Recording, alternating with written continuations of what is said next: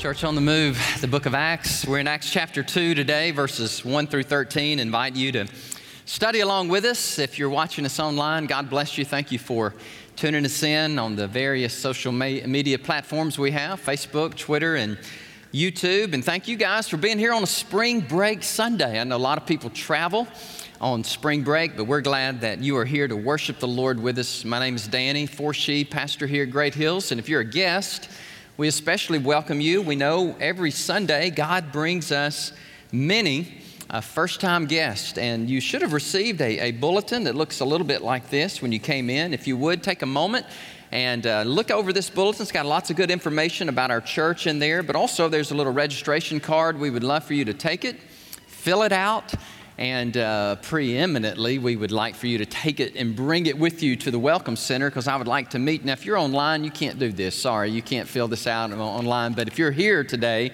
you can. We'd love to meet you out here in the Welcome Center, and I'll give you one of the books that I've written as in exchange for your registration. Would love to meet you. Sweet. Wow. Acts chapter 2. Can a Baptist preach on Pentecost? That is, I guess, a question. I hope he can. He should. There is a story about a pastor who was meeting with some of his people one Sunday, and one of the men in the church came up to him and said, "Pastor, I need you to pray for me, pray for my hearing." And that's all the pastor heard. He got so excited, he literally went up to this gentleman and very demonstratively put his hands over the man's ears. And he just went something like, pop, like that. And the guy was kind of startled, and he said, "How's your hearing now?"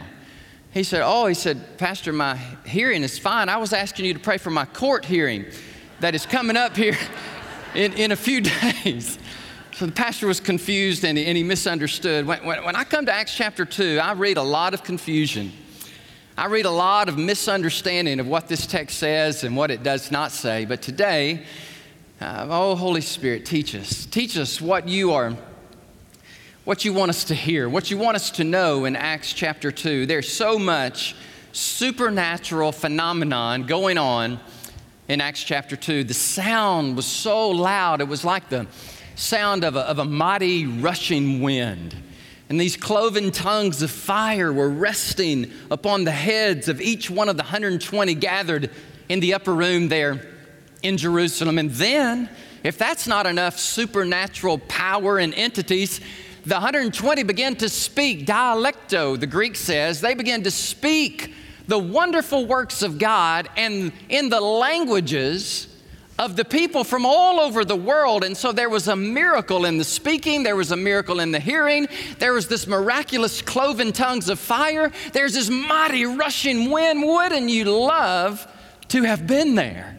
And I hope one day, and God has this massive DVD recording of Acts chapter 2, and I want to see it and experience it just like they did in the early church. Well, we're so glad that you're here. We're in Acts chapter 2. We've been studying now for a few weeks the Acts of the Apostles. You could also call this book, these 28 chapters, the Acts of the Holy Spirit.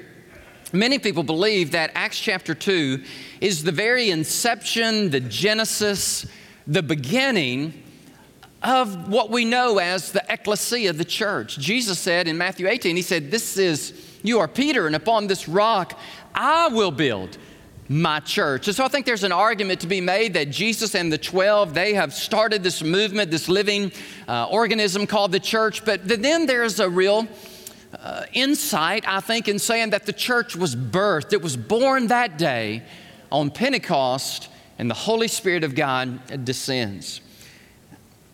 As I read Acts chapter 1 and 2 and these foundational passages of Scripture, it's so important that we really grasp what is happening here in this first movement of God known as the early church. The one writer I came across, he did a really good juxtaposition. He compares chapters 1 and 2, and as he writes about the two chapters, it really helps us set the stage for what we're about to experience today. For example, he says, yes, the church is born. In chapter 1, the disciples were to wait for the coming of the Holy Spirit. In chapter 2, he comes. In chapter 1, the disciples were equipped. In chapter 2, they are empowered. In chapter 1, they're held back. Remember in the prayer meeting, he says, wait, pray 10 days. They're held back. But in chapter 2, they are sent forth. In chapter 1, the Savior ascends. And in chapter 2, the Spirit, what? He descends. So we're going to read chapter 2, verses 1 through 13. And we're going to share this message that God has so put on my heart. I was thinking this week, and I was praying with some guys right before the service, and I was thinking, I've preached through the book of Acts one time in my life many years ago, and now I'm preaching through it again, and it's like I'm learning so much. Every time I study God's Word, I read it, and I learn more, and I can't wait to share and to preach to you what God has put on my heart. And I thought, I've studied hard for this passage of Scripture, and, in this week, and I've been studying, and it's like the Holy Spirit reminded me, no, you have not been studying for a week for this sermon. This sermon's been coming for 37 years. That's how long I've been preaching. I'm 54 years of age. I started preaching when I was 17 years of age. And that is a long time to be preaching the Bible. And so what I bring to you today is my life. I bring to you all my experiences, all my education, all that God has poured into me. I'm going to share it with you today. And as I say that, please don't misunderstand me. I'm not saying that I have arrived or I have learned everything that God would want me. I'm telling you what, the more I live and the more I study God's Word, the more I realize how far I've yet to go. How much more I've got to learn. And so I just want you to know, in case you were wondering, this preacher is in process. I have not arrived. I will not arrive until I go to be with God in heaven. And so if you're looking for a perfect pastor, I'm so sorry. You have really landed at the wrong church, okay? Because this pastor has not arrived. I am learning. I'm in process. But I do bring to you 37 years of study and preaching and education and all those things. And I hope, by God's grace, I can do justice to this phenomenal passage of Scripture. So let's read it. When the day of Pentecost had fully come, they were all with one accord in one place. And suddenly, here he comes, there came a sound from heaven like as of a rushing mighty wind, and it filled the whole house where they were sitting. Then there appeared to them divided tongues as of fire, and one sat upon each of them. And they were all filled with the Holy Spirit. And they began to speak with other tongues as the Spirit gave them utterance. And there were dwelling in Jerusalem Jews, devout men from every nation under heaven. And when this sound occurred, the multitude came together and were confused, because everyone heard them speak in his own language. Then they were all amazed. They were amazed. The title of our sermon today is The Church That Amazes. They were all amazed, and they marveled, and they said to one another, "Look, are not all of these who speak Galileans? And how is it that we hear each one in our own language in which we were born? Parthians and Medes and Elamites, those dwelling in Mesopotamia, Judea, Cappadocia, Pontus and Asia, Phrygia and Pamphylia and Egypt, and the parts of Libya joining Cyrene, visitors from Rome, both Jews and converts to Judaism." That's what proselyte means, convert to Judaism. "Cretans and Arabs," or Arabia. "We hear them speaking in our own tongues, in our own languages, in our own dialects. They are speaking to us," now watch this, "the wonderful works of God." So they were all amazed. Again, the title of the sermon is The Church That Amazes. They were all amazed and perplexed. And they said to one another, "Whatever could this mean?" Others, ukluazo is the Greek word there, and it means to poke out your lip. It means to jeer. It means to deride. And it really means to make fun of, all right? Others mocked them, and they said, "They are full of new wine."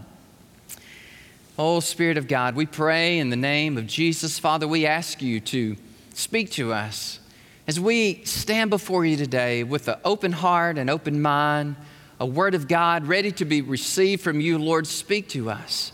Lord, we need you. Every person in this room, God, we need to know more about you, but we also need to be changed, God, by you. I pray that these next minutes, Lord, is not just a theological exercise and an academic understanding and exegesis of a text. Lord, I pray that far more happens. And God, you would so speak to us, Lord, that it moves out of our minds and it moves into the very core of our being so that our lives are changed by the Spirit of God, so that we're conformed more into the image of Christ, so that the fruit of the Holy Spirit is operative and manifested in us, so that, God, we begin to look more and more like your Son, Jesus Christ, who was led and guided by you, this Holy Spirit that we're talking about today, that we're preaching about. Lord, speak to us. Lord, none of us have arrived. Lord, none of us have all the answers, but God, you do. And I'm just praying, God, for wisdom.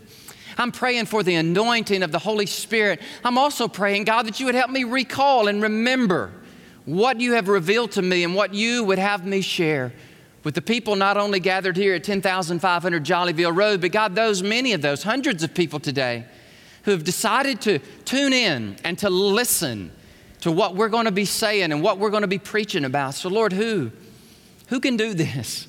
Lord, I know I cannot, and so I'm depending on you. Humbly, Lord, just asking you to fill us, to speak to us, God, to change us.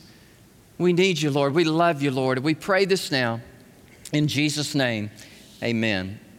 The church that amazes. In verses 7 and 12, the people that are gathered together there in Jerusalem, they are seeing some things. They're hearing some things. They're experiencing some things that cannot be explained in the natural human realm. They are hearing this, they are seeing this, and then these people are speaking these languages, and it's obvious that something far more than what mere mortals can conjure up. It's far more than what a human being can manufacture. The people there gathered at Pentecost that day are saying, what is happening here? And the people literally are astounded, they're amazed, and they are in awe. So much so that fast forward in a few weeks, we'll look at verse 41 when Peter stands up to preach the word of God. And in verse 11, the Bible says, all of these amazing things are happening, and then the people go out and they speak the wonderful works of God. And there's miraculous things happening. They are either speaking in those other languages, or those people are hearing them miraculously in their language. I don't know if the miracle is in speaking or the miracle is in hearing. I just know it's a miracle. And what I do also know is Peter stands up and he preaches the Word of God. And when Peter preaches after the Holy Spirit of God has fallen on them, after the early church has gone out and just spoke the wonderful works of God, the man of God stands up and he preaches, and shazam! 3,000 people are saved, born again, and baptized, and the early church begins to explode.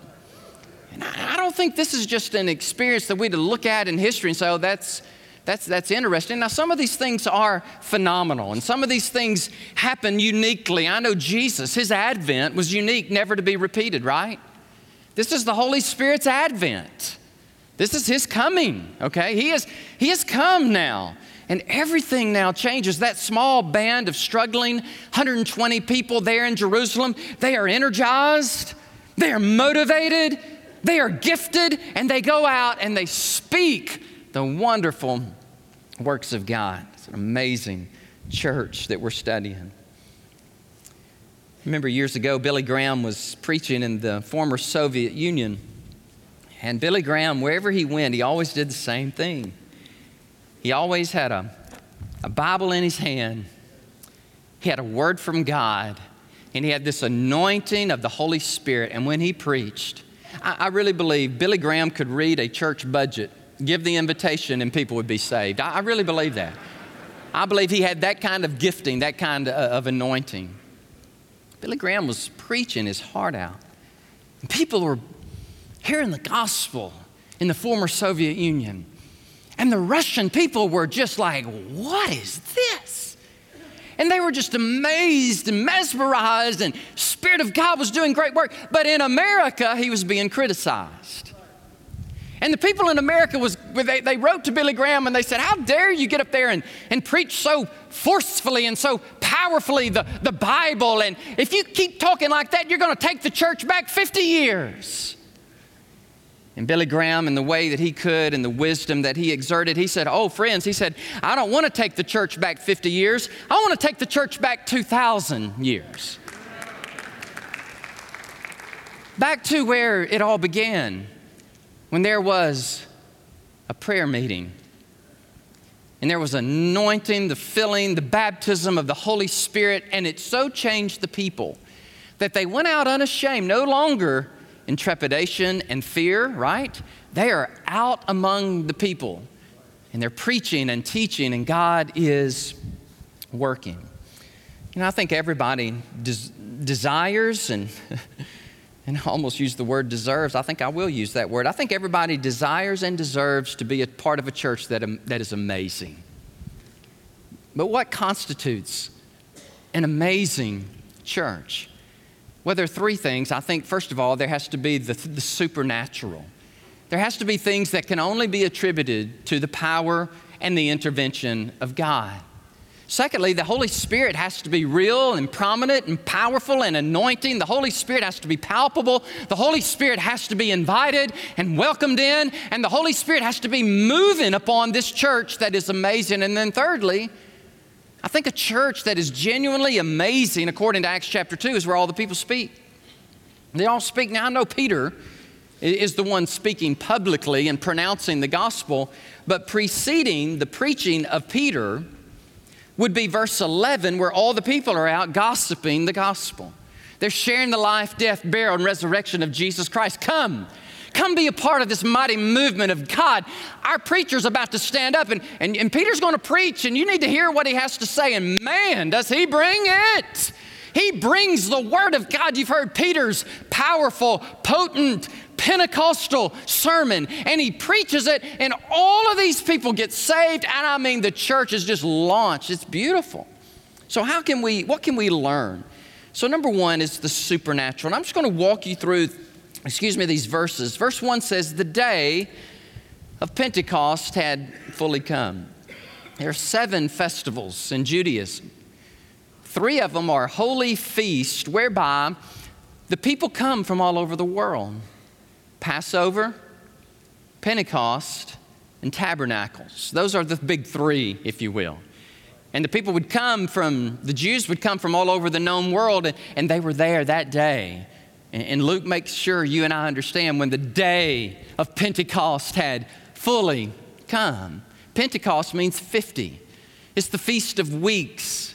Yes, there's a celebration of the harvest in the Old Testament, but here it always followed 50 days after Passover. So the people come, and they've experienced this Passover celebration where they commemorate and look back on the Egyptian bondage, and the death angel comes over Egypt, and the angel passes over those people who had the blood over the doorpost and over the homes there. And so they are there celebrating the Passover, and God strikes the Egyptians, and God removes his people, Israel, and they move out into the promised land after 40 years of wandering. And so Passover is celebrated, and 50 days after Passover is Pentecost. And they are all there. They are celebrating. Remember, this is one of 3 festivals or one of 3 feasts that the Jewish males especially, man, they come from all over. And they want to experience this. This is a big celebration. It's a commemoration of what God has done and what God would do. Now, the booths, the tabernacles, you remember, that's a 4-month later festival or celebration. And that's when they celebrated the 40 years, you know, how God provided for them in the tabernacles and in the makeshift little tents as they made their way through Egypt out into the promised land. So these are the big 3. And this one, Pentecost, has fully come. It's interesting to me. You know, people say, well, why don't you worship on the Sabbath? Why don't you worship on Saturday like other people do? We say, well, there's 2 really big reasons why we don't. Number one, we celebrate this day, Sunday, is because this is the day that Jesus Christ arose from the dead. He was crucified. 3 days later, He up from the grave. He arose on the first day of the week. And did you also know that it was also on a Sunday when the Holy Spirit of God came? And so it was Pentecost. This was a Sunday, the first day of the week. And so that's why we gather together in worship. The early church, they were waiting on the promise. And Jesus commanded them, and I want you to wait, tarry in Jerusalem. The Bible says in Psalm 27:14, wait on the Lord. Be of good courage, and He will strengthen your heart. Wait, I say, on the Lord. Now, let's go through verses 2 through 4. The first supernatural occurrence was the sound from heaven. Watch this, as a mighty wind. It sounded like a mighty wind. You know, when people are in tornadoes, they say, it sounded like a what? A freight train. Was it a freight train? No, but it sure sounded like a freight train. And they were like, man, this sounds like a mighty rushing wind. It's interesting that in both Hebrew and in Greek, ruah in the Hebrew, pneuma in the Greek, both of those words can be translated wind or spirit. Think about Ezekiel chapter 37 when the wind of God, the breath of God, the ruah of God swept across that valley of dry bones. And Ezekiel sees this vision of this mighty army rising up. And it has within that connotation there, the Holy Spirit of God, this mighty rushing wind. The second supernatural occurrence was tongues as of fire. Can you see the shape of this tongue resting above their head, and it's as that. I mean, Luke is trying to describe for us this supernatural. Now, when you think about fire, though, it's kind of like wind. When you think of wind, you think of the Spirit. When you think of fire, you think of the presence of God. And let me give you a couple of Old Testament examples. One is Exodus chapter 3. There was a bush that was a burning, and yet it was not consumed, and yet the voice of God comes out of this bush. So the fire has a connotation of the presence of God. Let me give you a couple more examples. Exodus chapter 13, there's a pillar of fire to guide Israel. Remember that? By night. And let me give you this one. Exodus 24:17. The sight of the glory of the Lord. The sight of the glory of the Lord was like a consuming fire. Say with me now, the presence of God, the fire of God on top of the mountain in the eyes of the children of Israel. John the Baptist said that Jesus will come and He will baptize you in the Holy Spirit and what? Fire. Luke chapter 3, verse 16. So the first miracle dealt with sound, the sound as of a mighty rushing wind. The second miracle dealt with sight as of fire.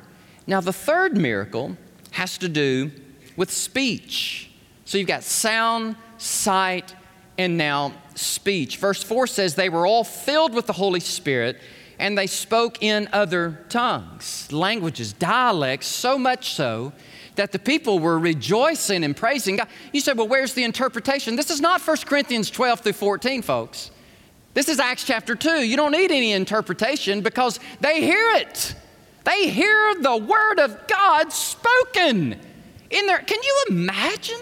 People coming from all over the world, and these Galileans who, by the way, are not known for their education and their erudition and their academia. No, they're mainly known for being peasants and not very educated. And there you have these 120, and most of them are from Galilee, and they're speaking, and people are going, how did you know my language? I'm telling you, God's working.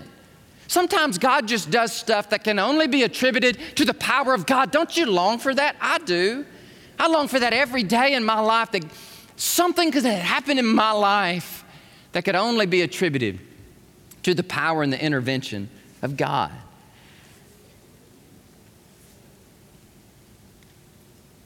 The church that amazes people is one where God visits in power and does things that can only be attributed to Him. Is God doing anything in your life that is so powerful and palpable that it could only be attributed to God. A lot of times in church, we can manufacture things in church. We can create songs, we can preach sermons, and we can fellowship. And a lot of times, I think we just kind of go through the motions, and we don't really expect God to do anything great, so God doesn't do anything great. But to me, how I know a church that is really amazing is this. A church that really is amazing is the Spirit of God is so working in people's lives that they come together with such unity of purpose. And they're so excited to be there. And when they come, they sense the Spirit of God in the worship. And they hear the Word of God, and there's a passionate preacher of the Word of God, and they are galvanized by the Spirit of God around the purposes of God. And what are those purposes? I want to give you two. And here's how I know that you can know that you are following God and you're Spirit-filled and the Lord is using you. And here's two big ones. Number one, you have the fruit of the Holy Spirit manifested in your life, and that is so powerful. The Holy Spirit is working in you because there's lots of love and joy and peace and patience and kindness and goodness and faithfulness and gentleness and self-control. And that is, man, is that attractive. Oh man, if we had a whole church just full of the fruit of the Holy Spirit, what kind of church could we have? The second thing is this. The Holy Spirit is so working in us that we are sharing the gospel, we're leading people to Christ, and we are making disciples. So let me make sure I get this right, Pastor. You're telling me today, if I'm not filled with the Holy Spirit and the fruit of the Spirit is not operative in my life, and I'm not constantly witnessing and sharing with people and making disciples, then I'm not really all that God would have me to be. That's exactly right. Thank you. You're welcome. You're dismissed. No, really, that's the sermon. But I play an instrument in the orchestra. Okay, great. But I sing like an angel on the praise team. Amazing. Have you seen my skills, brother, in the media?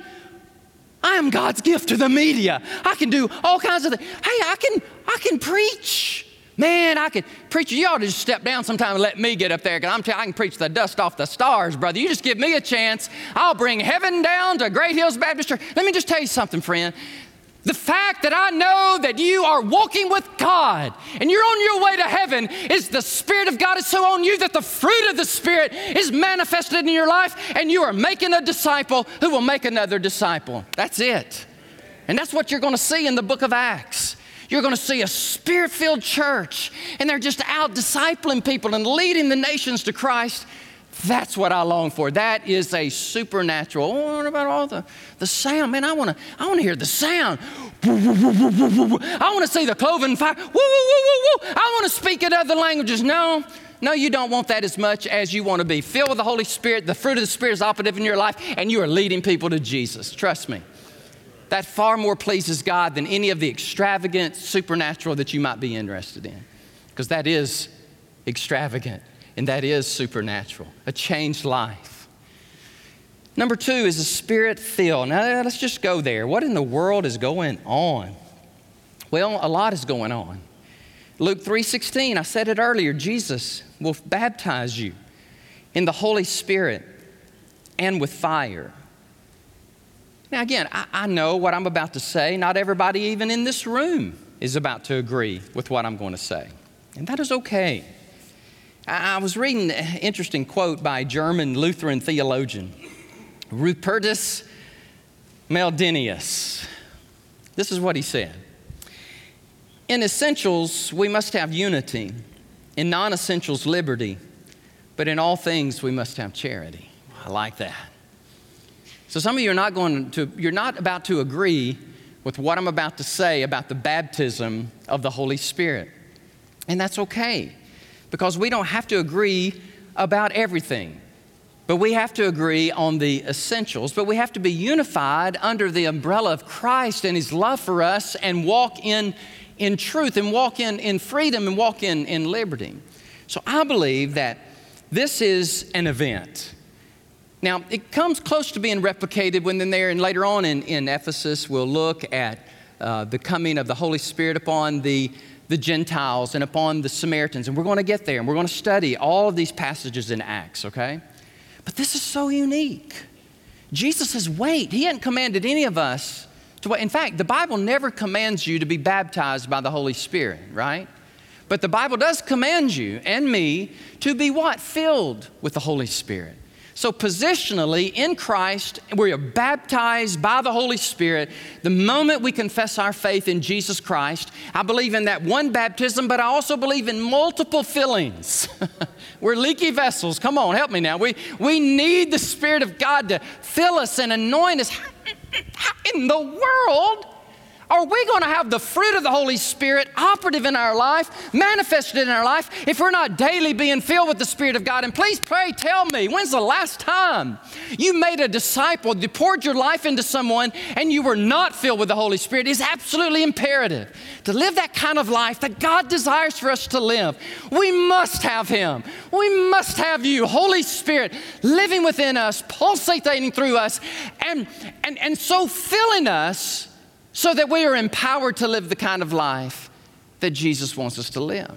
So this is Holy Spirit Pneumatology 101. One writer puts it this way: being filled with the Spirit was an experience to be repeated on several occasions. But the baptism in the Spirit, which the believing community now experienced, was an event that took place once and for all. Another writer says the Apostle Paul carefully defines the baptism with the Spirit as that act of Christ by which He places believers into His body. Romans 6, 1 Corinthians 12, Galatians 3. The purpose of the baptism with the Spirit is not to divide the body of Christ, but it's to unify the body of Christ. While there is no command in Scripture to be baptized with the Spirit, believers are commanded to be filled, end of quote, with the Spirit.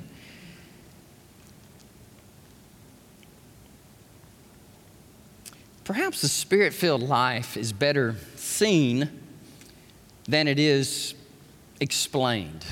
Let me put it to you like this. What is attractive to you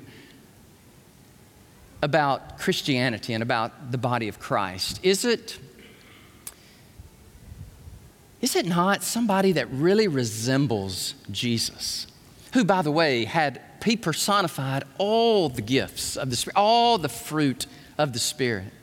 I'm thinking of a person in history, and I want to use him as an illustration to help, because he has an amazing quote, by the way, on Acts chapter 2 and on this baptism of the Spirit. In fact, F.F. Bruce, the noted theologian, says Charles Wesley understood and grasped better maybe than any what is happening in Acts chapter 2. So Charles Wesley, many of you know John Wesley, right? John Wesley was the founder of what denomination? The Methodist. That's right. In the 18th century, John Wesley, Charles Wesley, George Whitefield, they were all pursuing degrees in higher education at Oxford University in the early 1700s, and they were memorizing the Greek New Testament. They were praying and they were fasting and they were doing all these things trying to earn God's favor. Now, by the way, that never works. By the way, I know, trust me. From 17 years of age to 19 years of age, I tried my hardest to earn God's favor, to earn His salvation, to be a good preacher, to do all the things that God would have me to do. And maybe, if I died, then God would say, okay, there, Danny, your good deeds have outdone your bad deeds. Come on into heaven. I know that is a truncated, twisted, terrible theology, but it was my theology, and so it was theirs too. Until, for Charles, I think it was 1738, May the 21st, he realized, he says, wait a minute, I can't earn God's salvation. I have to receive it by faith. And he did, and he was baptized by the Holy Spirit. God came into his life, radically changed him. And it wasn't long after he had been saved by God, he incarcerated himself in the local penitentiary, the local prison. You say, no, that's radical, brother. That is pretty amazing. If somebody who had done nothing wrong, and by the way, Charles Wesley wrote 6,000 hymns. And some of these hymns, I know you know, Christmas time we sing, hark the herald angels sing, thank you, Charles Wesley, for that song. And here's another one, oh, for 1,000 tongues to sing my great Redeemer's praise. That's Charles Wesley. He incarcerates himself in a prison. You say, pray tell, why in the world would anybody do something so crazy? Because he said, God impressed me to go in there and to live with them for a few weeks, because on the eve of their execution, they're much more likely to receive Christ. I'm like, yep, that's true. There's usually no atheists in foxholes, and there's not many on the precipice of death by the state. And so he's in there and he's leading people to Christ, and God has given him these songs to write. And one of them is this. Listen to this. O thou who camest from above.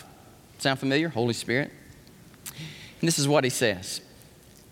O thou who came from above, the pure celestial fire to impart, kindle a flame of sacred love upon the mean altar of my heart. Wow. Jesus, confirm my heart's desire to work and speak and think for thee. Still let me guard the holy fire and stir up thy gift, O God, in me. So the supernatural is all throughout verses 1 through 13. I would say the supernatural is all throughout the entire book of Acts. And then you have the Spirit-filled, anointed church that everybody's witnessing. Everybody seems to have the gifts of the Spirit and the fruit of the Spirit operative and manifested in their life. And then you have the speaking. And to me, this is often something we overlook. We get so enamored with the accoutrements and the supernatural and the sounds and the sights that we miss what I think is the greatest miracle of all, and that is in verse 11 when everybody's speaking the wonderful works of God. So let me do some study with you on this text, and we'll go a little bit late, but not too bad. And I want to study this with you. Okay, here we go. In verses 4, 6, 7, and 11, it refers to the church as speaking. Let me say that again. All right, ready? Verses 4, 6, 7, and 11, they are speaking. One baptism in the Spirit, multiple fillings, and much daily speaking. Now again, they are speaking the wonderful works of God. This is not some ecstatic utterance of the gift of the tongues in 1 Corinthians 12 through 14. That's not that at all. This is a speaking in a totally different language. Now they did not, what do you call that, Rosetta Stone? They didn't have that. And they weren't upstairs in the upper room learning the language of the Cretes and the Arabs. And they weren't doing that because this was all a miracle of God. Such a fantastic, phenomenal miracle that when they spoke, everybody heard them. Now, who were the people who heard them? There's two different theories. Theory number one is it's the people from these different countries who have migrated out of their respective countries, and they have landed in Jerusalem for the feast of Pentecost. Other people believe that, no, those people they live in Jerusalem, even though they had been scattered and diaspora, and they have come back to Jerusalem. I kind of think it's still the first. I think these people have come from distant lands. Watch this. This is really cool. You have to have a map to catch this. You have to have the little geography lesson to catch this. But what Luke does is fascinating. When you look at the map of all these places and countries that he mentions, watch this. He goes north, south, east, and west. He covers the circumference of the globe. He even goes as far as there are people from Rome here. The first four places that he mentions, he gives us a key word here about the word Mesopotamia. Did you see that? You got to look at this with me, verse 9. This word literally means between two rivers, and that would be the rivers, the Tigris and the Euphrates. So in verse 9, when it says, Parthians, Medes, Elamites, these are the people from Mesopotamia. That would be the people located east. All right, stay with me. The next listing is Judea, and that would include all the countries that David and Solomon had covered and conquered.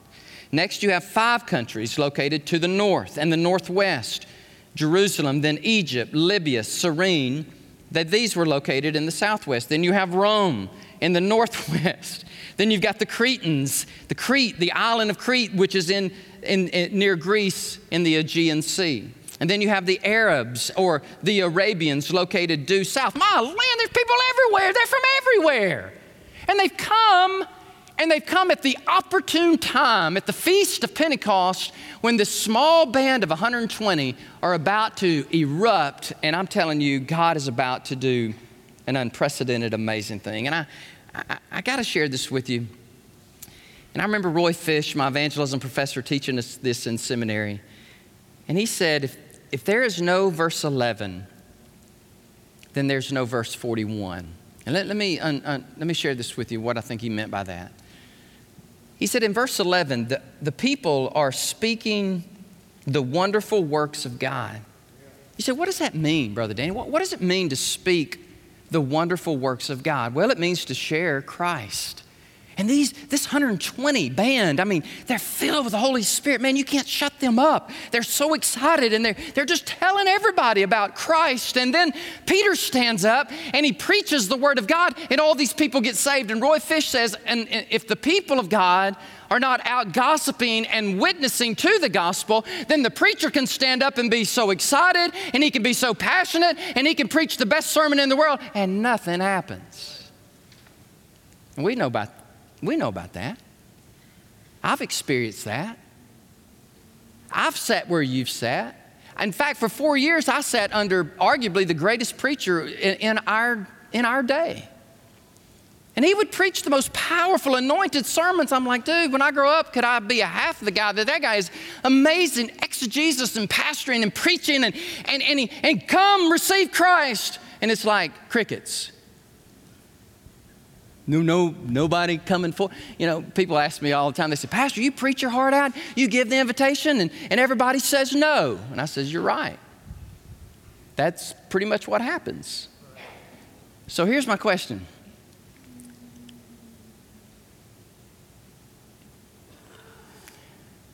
Or maybe you already got the syllogism. What would happen in Austin, Texas, if this band of people right here, just the people, not the hundreds of people on vacations and spring breaks. I'm talking about just us. What if this week we went out and just told everybody we meet about how awesome Jesus is? And we shared our faith. And we told people about the Lord. And we said, will you come? And our pastor will preach the gospel. And then y'all come back next Sunday and I preach the word of God and I give the invitation. I want to tell you what will happen. It won't be crickets. It'll be a movement of God. It'll be people saved. It'll be people baptized. It'll be people being discipled. And Great Hills Baptist Church, I mean, we'll have to go into 15 worship services. See, that's what's going on here in verse 11.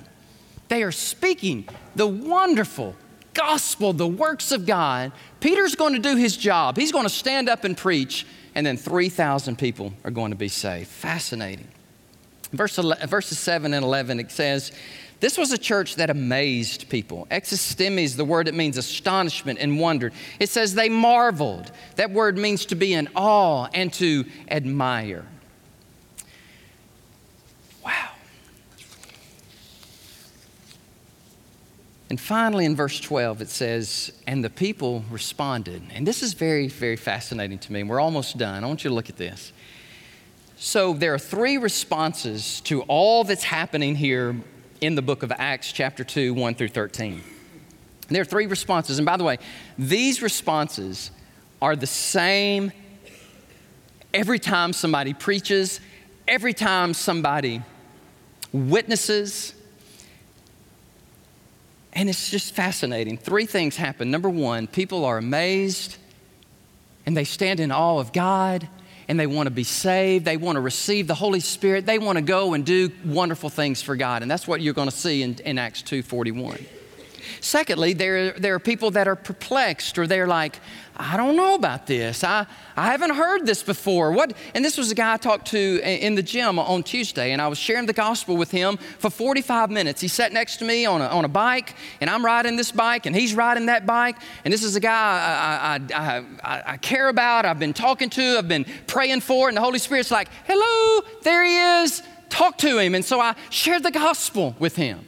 And I said, where are you with the gospel? Are you over here still with man and sin, or are you on this side with God? I'll never forget what he told me. He said, I'm over here, but I'm very interested in going over here with God. I said, oh, that's awesome.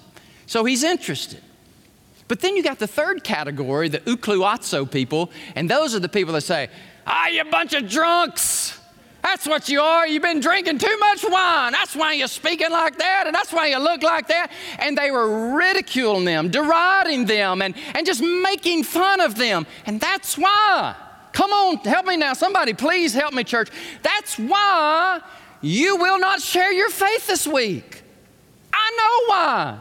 Because the devil will so intimidate you and he will so silence you because you're so fearful that if you were to share Christ, somebody might deride you, somebody may make fun of you, somebody may ask you something you don't know, so you keep your ever-loving mouth shut. And that's not good. But what if the Spirit of God was so on you, you were filled with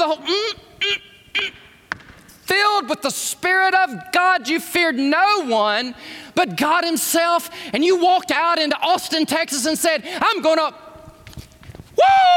open up and I'm going to let her fly. I don't care what you think about me. You can slap me in the face for all I care. Jesus Christ is my King, and I'm going to bear witness to him. I tell you, y'all do that next week. Y'all come here on Sunday. It's going to look a lot different. Listen, don't do that this week. Come back next week, and it'll be the same. It'll be the same. He said, well, Brother Daniel, come on now, time out. Whoa, Nellie, I mean, you don't really expect me to be like these people in the... Yes, I do. Yes, I do. I'm preaching the same gospel that Peter preached. My word, I don't have no other gospel. I don't have no magic trick. I don't have no Mercedes to pull in and preach a cool sermon out of a Mercedes-Benz. I have the gospel of Jesus. Man, I'm telling you, Jesus Christ died on a cross. Listen to me, friend. Hold on just a second. He was buried. Come on, brother, help me. Thank you. On the third day, he arose from the dead. That radically changed my life. I'm not over that. I will never get over that. And I'm telling you, church of the living God, when you really get saved and Jesus Christ changes you, you are forever changed. And you're no longer ashamed. I don't want y'all to feel left out over here. You're not ashamed. You go out and you preach. You teach the gospel.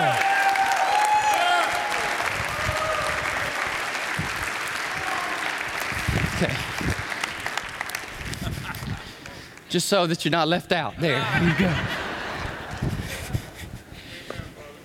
Now that's exactly what we're supposed to be doing.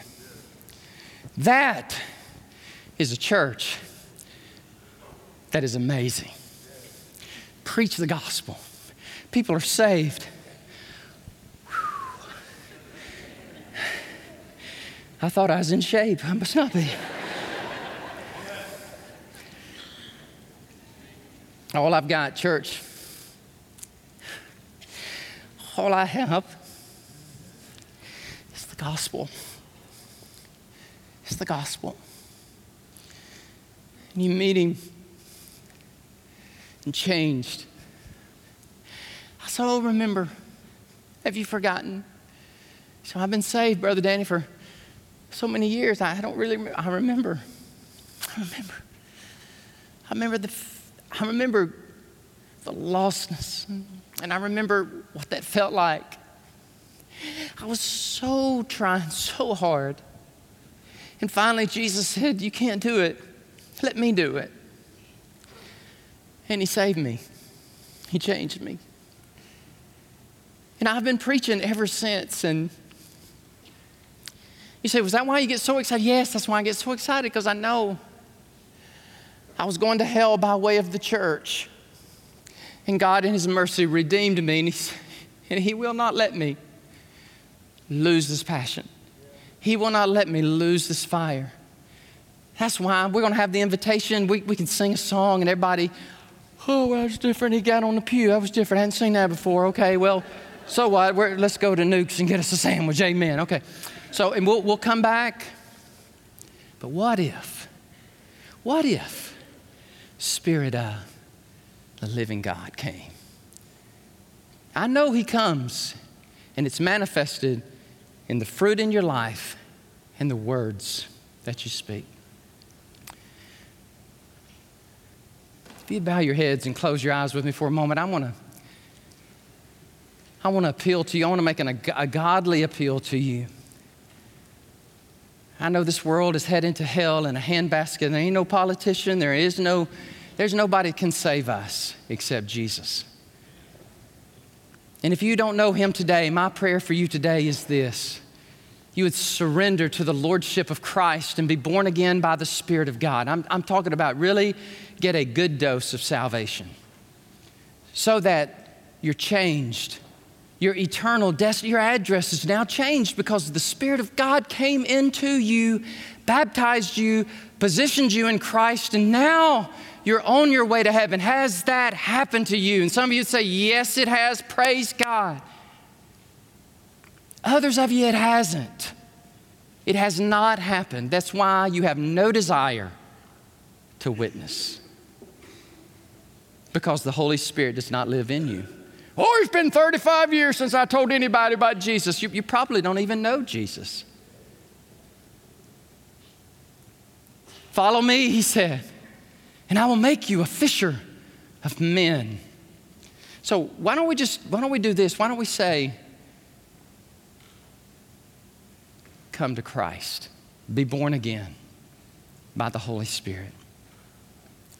You say, well, I do know the Lord, and I just keep walking at a guilty distance. I know the fruit is not operative in my life like it should be. I know I miss and I pass up on so many opportunities. But here's the problem, Brother Danny. I know better. I know better. Oh, friend, that is a beautiful confession. Lord, I'm sorry. Help me this day, dear God. Help me this week to so live an attractive, Spirit-baptized, Spirit-filled life that, Lord, I'm changed. I'm changed by what I do, and I'm changed in what I say. And I take opportunity to share the gospel with someone this week. Oh, friend, I am praying that for you. Do we really want to be a church that is amazing? Amazing. That experiences the supernatural. The Spirit of God is prominent and powerful, and we speak. Oh, Jesus, would you do it, Lord? Would you do it in spite of me? Would you do it, God, for your glory and for your fame and for your name? Lord, I don't have to continue. Lord, I don't have to keep on, but Lord, this church does. So I'm praying that, God, you would move. Lord, move in power. Move in such a way, dear God, that our complacency and our disgruntledness and our anger is forever melted under the fervent heat of the Spirit of God. That's my earnest prayer, oh God. And again, Lord, I am so dispensable, but this church is not. So, oh God, work and move and cause a mighty revival, God, to erupt among us. And so that it changes, Jesus. I'm praying to you, Jesus, with all that is within me. One of our core values, Christ, is that we want to be a fervently praying kind of church. And so I'm fervently praying for us, God, that we would jettison our lackadaisical passivity for the gospel. And Lord, you would replace it with a holy unction, fire of God, so that, Lord, we are changed. And this is my prayer in Jesus' name. And I pray it with all of my heart. Amen. Amen. I'm going to ask you to stand. We're going to have the invitation. And before we sing, I do want to say, if you need to leave, you just go ahead and leave. If you need to go get your children, go ahead and get your children. If you say, well, I'm just so hungry, Brother Danny, I don't know that I can handle it. You know, my bacon and my waffles are gone, and it's past 12 o'clock, and I just don't know what I'm going to do. I got to go eat. God bless you. Go in peace. But I do pray that we could just linger for a moment and sing these songs and just give you an opportunity to respond to the gospel. Some of you know, really, you need to respond for the very first time. Your heart is cold, and it needs to be warmed by the fire of the Spirit. And some of you are looking at me like, well, whatever you got, I don't want that. That scared me, brother. You jumping over pews, and that's Pentecostal and stuff. But listen, I like what D.L. Moody said one time. People came up to him and they said, we don't rightly agree with or like the way you're sharing with people and talking to people about Jesus. He said, I like the way I'm doing it better than the way you're not doing it.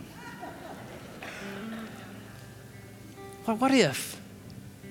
Man, how much longer do we have on this earth?